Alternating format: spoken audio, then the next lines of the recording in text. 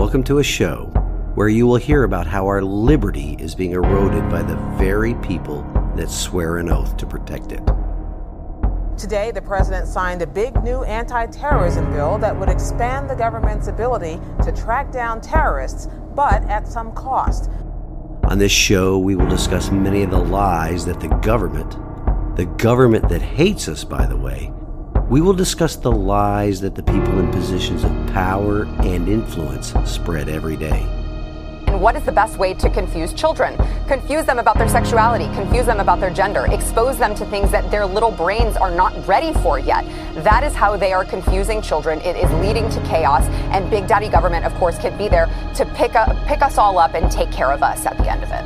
We will also talk about how current elected leadership at all levels of government has been corrupted by power and control, as well as discuss the types of leadership needed to correct our republic's course.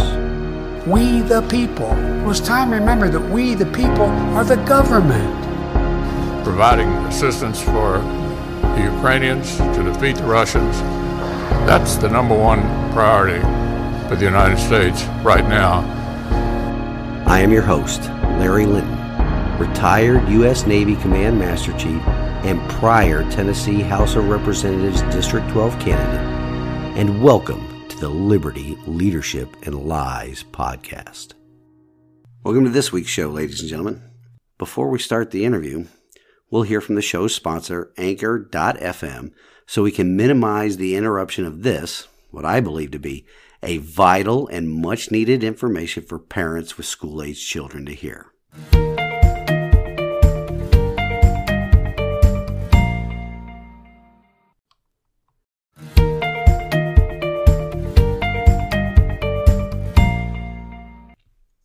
Welcome back. The topic of lies is up in the rotation today, and as I said last week, we have an awesome guest for the podcast today.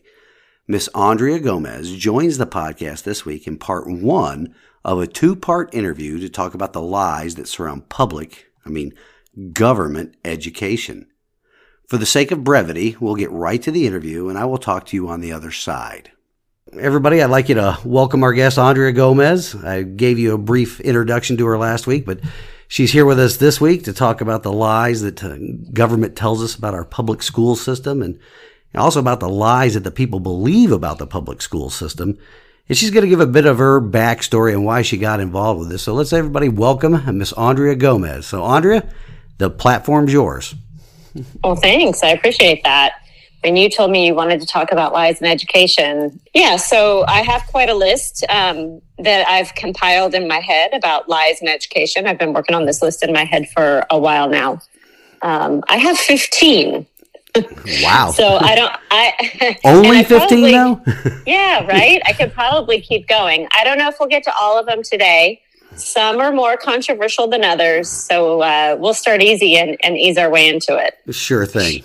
You ready? Or do you want me to talk about background first? Let's go ahead and give your background. Yeah. Okay. So I currently am the Tennessee director for Citizens for Renewing America. And that is a conservative organization. We focus on America First priorities. My job is to work with the grassroots across the state of Tennessee and support and equip them with their America First priorities. And so this is the activist arm of Center for Renewing America, which is our DC think tank. And the entire organization was founded by Russ Vought. He is the former OMB director for President Trump and a master strategist. We're still experiencing a little afterglow from the wins that we just got to celebrate in DC. And Russ was very instrumental in strategizing all of the speaker fight and getting some of those concessions, like the church style committee that we will see that will investigate those federal agencies that have been targeting conservative Americans. So we have a lot going on, and we have a lot in our future to make positive impact across the country. So it's pretty exciting. Yeah, I was really excited with the speaker fight, and for different reasons that I talked about in last week's episode. But Yeah, I'm really excited with what went on there with the speaker fight. And I know that Russ was very instrumental in the behind-the-scenes actions to get a lot of those concessions that, frankly, the American people really need. Yeah, this was a win for we the people, for sure. This is the type of win that will have generational effect. So my kids and my kids' kids will experience a positive impact from everything that happened in DC. So that's very what exciting. And that's what we're all fighting for, is to make sure our kids get to enjoy the same liberty we first started out as enjoying.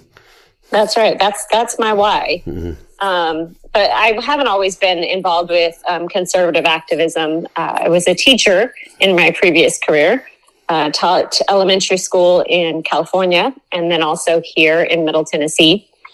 And in 2020, I was an ESL teacher, and in 2020 we were masked up and going through all the motions from these mandates that trickled down from our county leadership and so forth.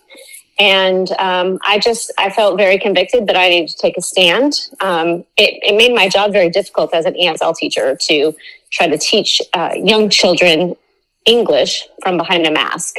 But, it made every teacher's job difficult. More importantly, I was just very clear that nobody had the authority to mandate a mask on a child or an adult. So I decided to take a stand, and that led to a suspension without pay. And then ultimately, my school district terminated me for refusing to teach in a mask, and they called that insubordination. Insubordination in the defense of liberty is a virtue. That's right. I think I'm in good company. So that's where I ended up taking this path to looking for a company that I could work with my background and be who I am and not pretend. I was not at all going to work somewhere that required me to put pronouns in my email or anything like that. That's insanity. My principles out on my sleeve. So that's when I found Citizens, and I couldn't be happier. Well, we're happy or not only happy, I think we're fortunate to have people like you out there doing that, taking that stand in the arena, because frankly, it's needed on all fronts. It really is. And I'll be the first one to share that there are consequences when you take a stand. Obviously, I lost my job. And I think that a lot of times we think it's the easier route to just go along and get along. That's not my nature typically. I understand why people think that.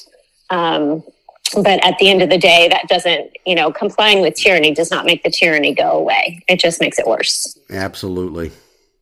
All right. Are you ready to get into these lies? Let's talk about the lies, because that's the topic of this week's episode is lies. So, and I'm sure you have a lot of them.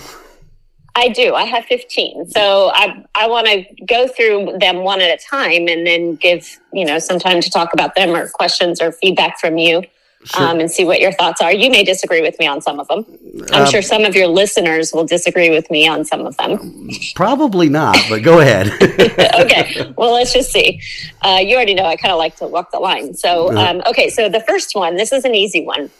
The first lie is that the experts know what's best for your child. No, because we have historical documents that prove that otherwise. It's in the Bible that the experts in raising and educating children are the parents, and that's where it's supposed to start.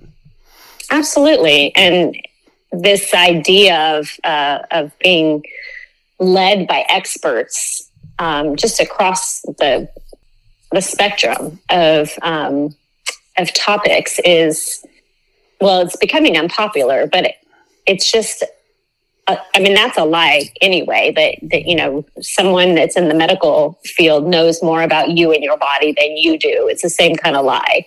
But yes, parents know their children. Parents know what's best for their children. Parents are designed to and wired to love and want the best for their child. So the experts do not know what's best for your child. The teacher doesn't know what's best for your child. And I just want to encourage parents to consider themselves the expert when it comes to their child and their education. You are the expert in your child. Absolutely. Okay, so that was easy. Number 2, you can't homeschool your child without a teaching degree. Well, I definitely do not agree with that one as well. So I have teenagers, a 14 and a 16-year-old, and we've done private school, we've done homeschool, and we've done public school. And when I was doing homeschool and I would talk to other moms, they would be like, oh, well, of course you can homeschool. You were a teacher. And I would just shake my head and think, oh, my goodness, that's not what this is about. You know, our founding fathers, most of them were homeschooled by their mother that didn't have a college degree. Right. I've had a homeschooling mom on the program before, and I follow, I don't know if you know her, Nikki Truesdale. I get a lot of her stuff. But I mean, homeschooling, again, it doesn't require a degree. It requires, just parents' time and effort and mainly love for their children and protecting them from what is going on. That's right. Exactly. And I would say a love for your child and a love for learning. Right. For yourself. And that, I think for myself, at least, that came a little bit later in life. I mean, I was a good kid. I was a good student and, I did everything I needed to do. But the actual love for learning, that came as I was older. And it definitely came overwhelmingly once I had children. And I wanted to teach them things that I maybe didn't get along the way. So I think if you love your child and you have the heart to make an effort, and then, you can identify the resources that are going to be most helpful and connect with other people that are doing it as well. I think anyone can homeschool their child. Right. I think that's a lie that's being propagated mainly by government and other people that would like to keep children in school. A, mainly because it's a tax revenue source, but B, they want to force this lie because it's about control. I mean, when it boils right down to it, it's about parents giving up control of their children to the government. A lot of people don't realize that schools are a government body. Mm-hmm. So if you yourself would not submit yourself to slavery or bondage to government, why are you voluntarily giving your children into it? Because they're unaware, and the information that's out there about homeschooling is often suppressed and definitely lied about. But homeschooling is suppressed because government wants to maintain control of the children. Exactly. And there is a lot of disdain within the public education sphere for homeschool. I regularly would hear comments made about, a new student transferring in and, the rolling of the eyes from other teachers like, oh, this one was homeschooled. Great. They're going to be so behind. And the fact of the matter is that homeschool students perform better on ACT, SAT. Absolutely. And the myth about being socially awkward, I mean, there's studies out there, the long-term studies are now in about homeschooling. They are much more well-adjusted than any of the public school graduates. Absolutely. So, yes, I'm a big fan of homeschooling. I think that'll save the republic. I even though I've done homeschool and I've done it off and on, I definitely like it's even still rising for me, in my opinion of it. Mm-hmm. It's so impressive to meet a child who has gone through a classical homeschool education curriculum. It will actually make you want to go back and do elementary school, middle school, and high school again, to listen to them, to listen to how they can articulate and defend their arguments, defend their faith, defend their principles. It's awe. Right, because inspiring. I think homeschooling does put a bit more emphasis on the critical thinking aspect of education, whereas a government-controlled school, they critical thinking is anathema to government function. So it's definitely not enforced or taught or emphasized, I would say, in public school settings. Yes, and I will also differentiate just, everyday homeschool versus a classical model of homeschool. Right. I definitely support the classical model. I think that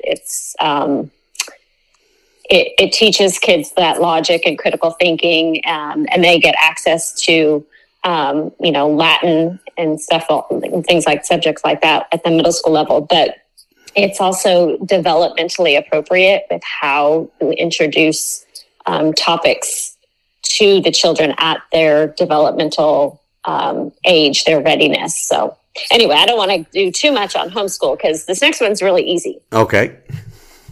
This next lie is that more technology is better.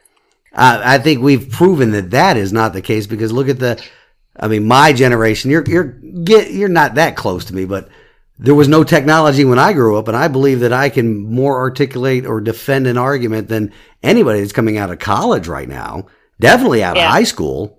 So we had zero technology then. We had a protractor. That was the most advanced thing. Sometimes they put that abacus in front of us.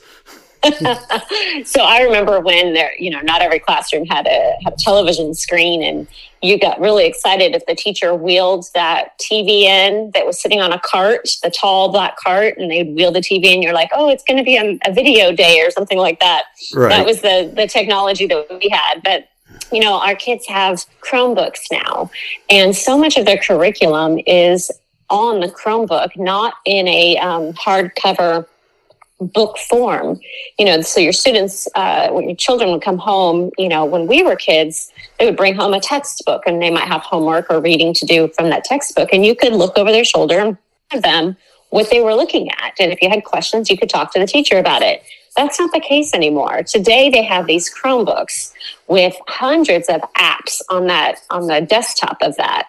And these apps have, thousands of resources that are attached to them, articles or stories or books.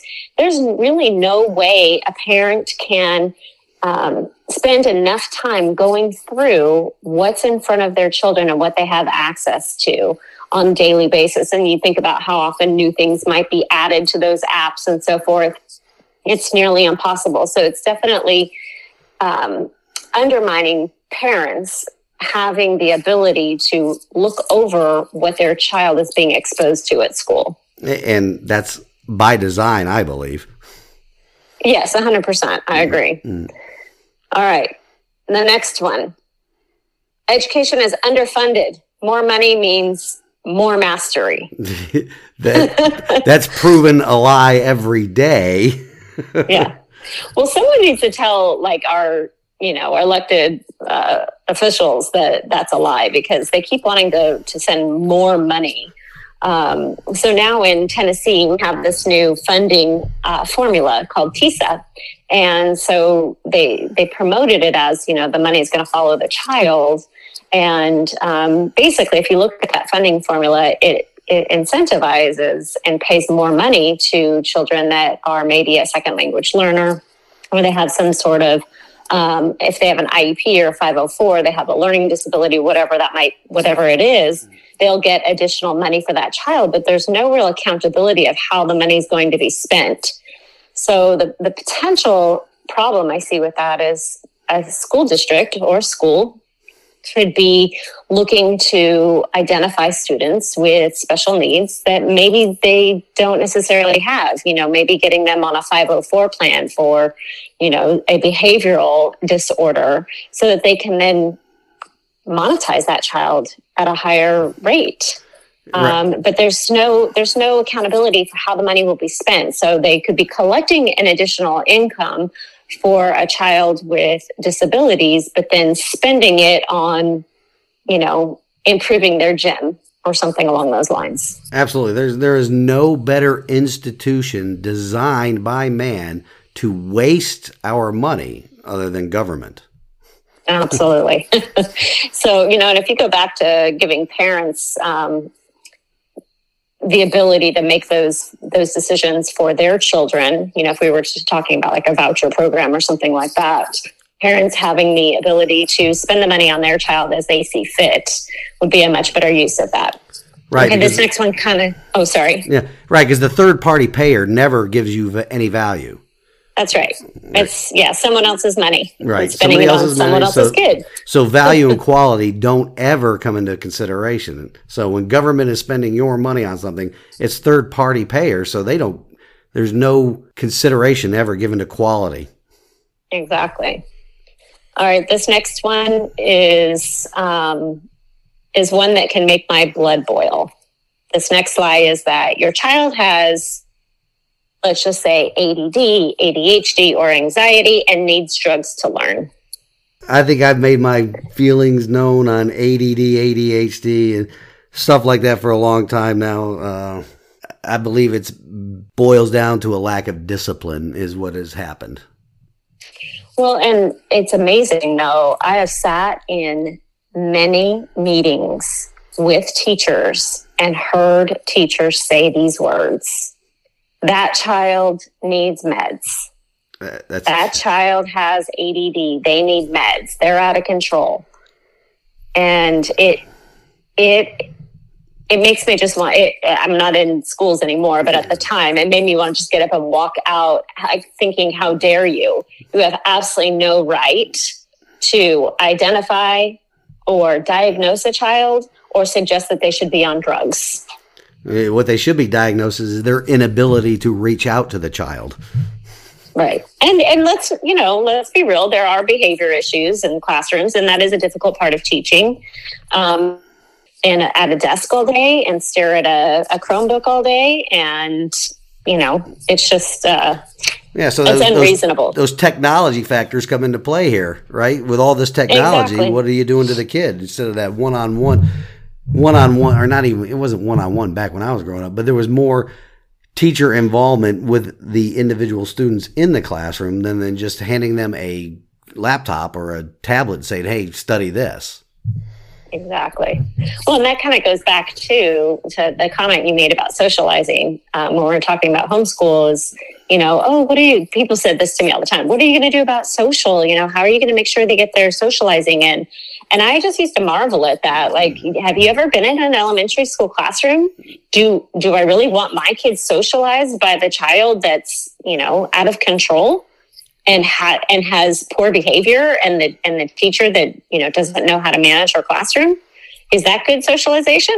No, absolutely, but that's what government wants.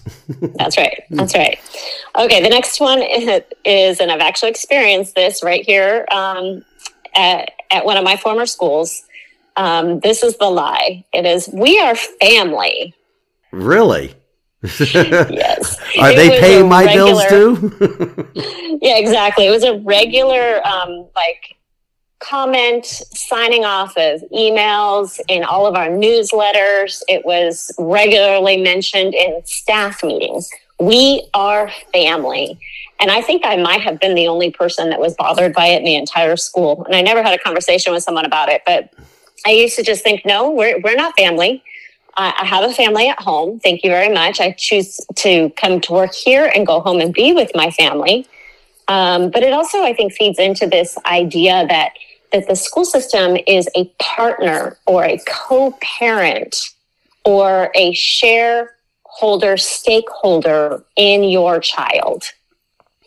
And that's a very scary place to be. And I'm hearing the word stakeholder, shareholder, and partner more and more from the education world. And it tells me that they think that they have some sort of ownership in your child. Right. And when they're operating from that basis, they take offense to any parent that is more involved. I mean, we've seen that with school boards all over the country here recently. But when somebody feels that their positional authority is threatened because of an assumed position, we are family, they get really hostile. And that's not the way it should be. Like you said, they're not family. They are a public servant paid for by tax dollars to provide a service. Exactly. a product and a service. And the way I see it is parents ultimately are responsible for the education of their children. Now, you can contract that out to a school system. You could contract out to public school or a private school, or you can homeschool yourself. But at the end of the day, the parents are responsible. Now, if I contract out to a public school and I am not happy with the product or the service, then I need to tear up that contract and adjust and do something different for my child. Absolutely. That's something like we talk about in the military, authority, accountability, and responsibility. So you can always delegate authority, but the accountability and the responsibility are always going to be the parents. Yes. But we now have a public school system, which is a government entity, trying to insert themselves into those three and take control of those three. Yeah, exactly. Well said. And that takes me to the next one.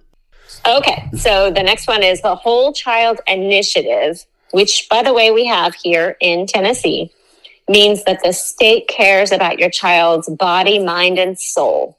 The whole child. That makes me laugh, because what government entity cares about souls right now? Right.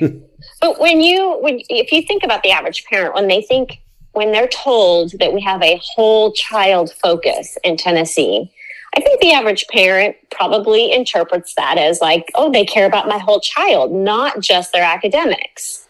And it's a very covert way of putting it, because it's really not that they care about your whole child. It's that they want access to your whole child. Exactly. They want control of the whole child. Yes, not absolutely. Responsibility, not authority. They want control of the child.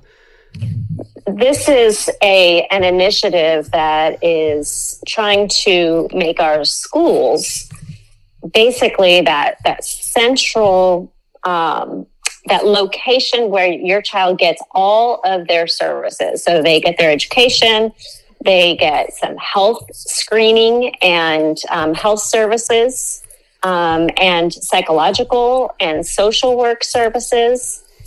Some of our school districts are doing vaccinations. They are doing COVID testing.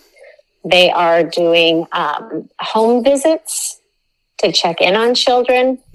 There's a lot of scary things going on that parents are unknowingly accepting, because if you don't actually opt out, which is a difficult process, a lengthy process, you are automatically opted in to a lot of these services that are, servicing your whole child.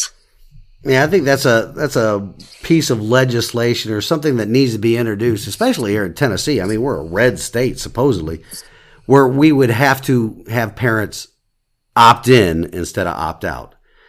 Because if you make them opt in, they actually have to read and study it. And opting out, I mean, you send these pieces of paper home with the children. And I mean, I know when I was growing up, half the stuff my teacher sent home with me never made it to my parents. Well, if they were actually sending home a permission slip for a lot of these programs, that would actually be better than what they're doing. Right. In Davidson County, they're telling parents that they need to go to the student handbook, which is online on their website. And they can download the handbook and then print out the paper copies. And you have to fill out each page to opt out of that particular program. And most parents, I mean, I know a lot of people don't have printers in their home.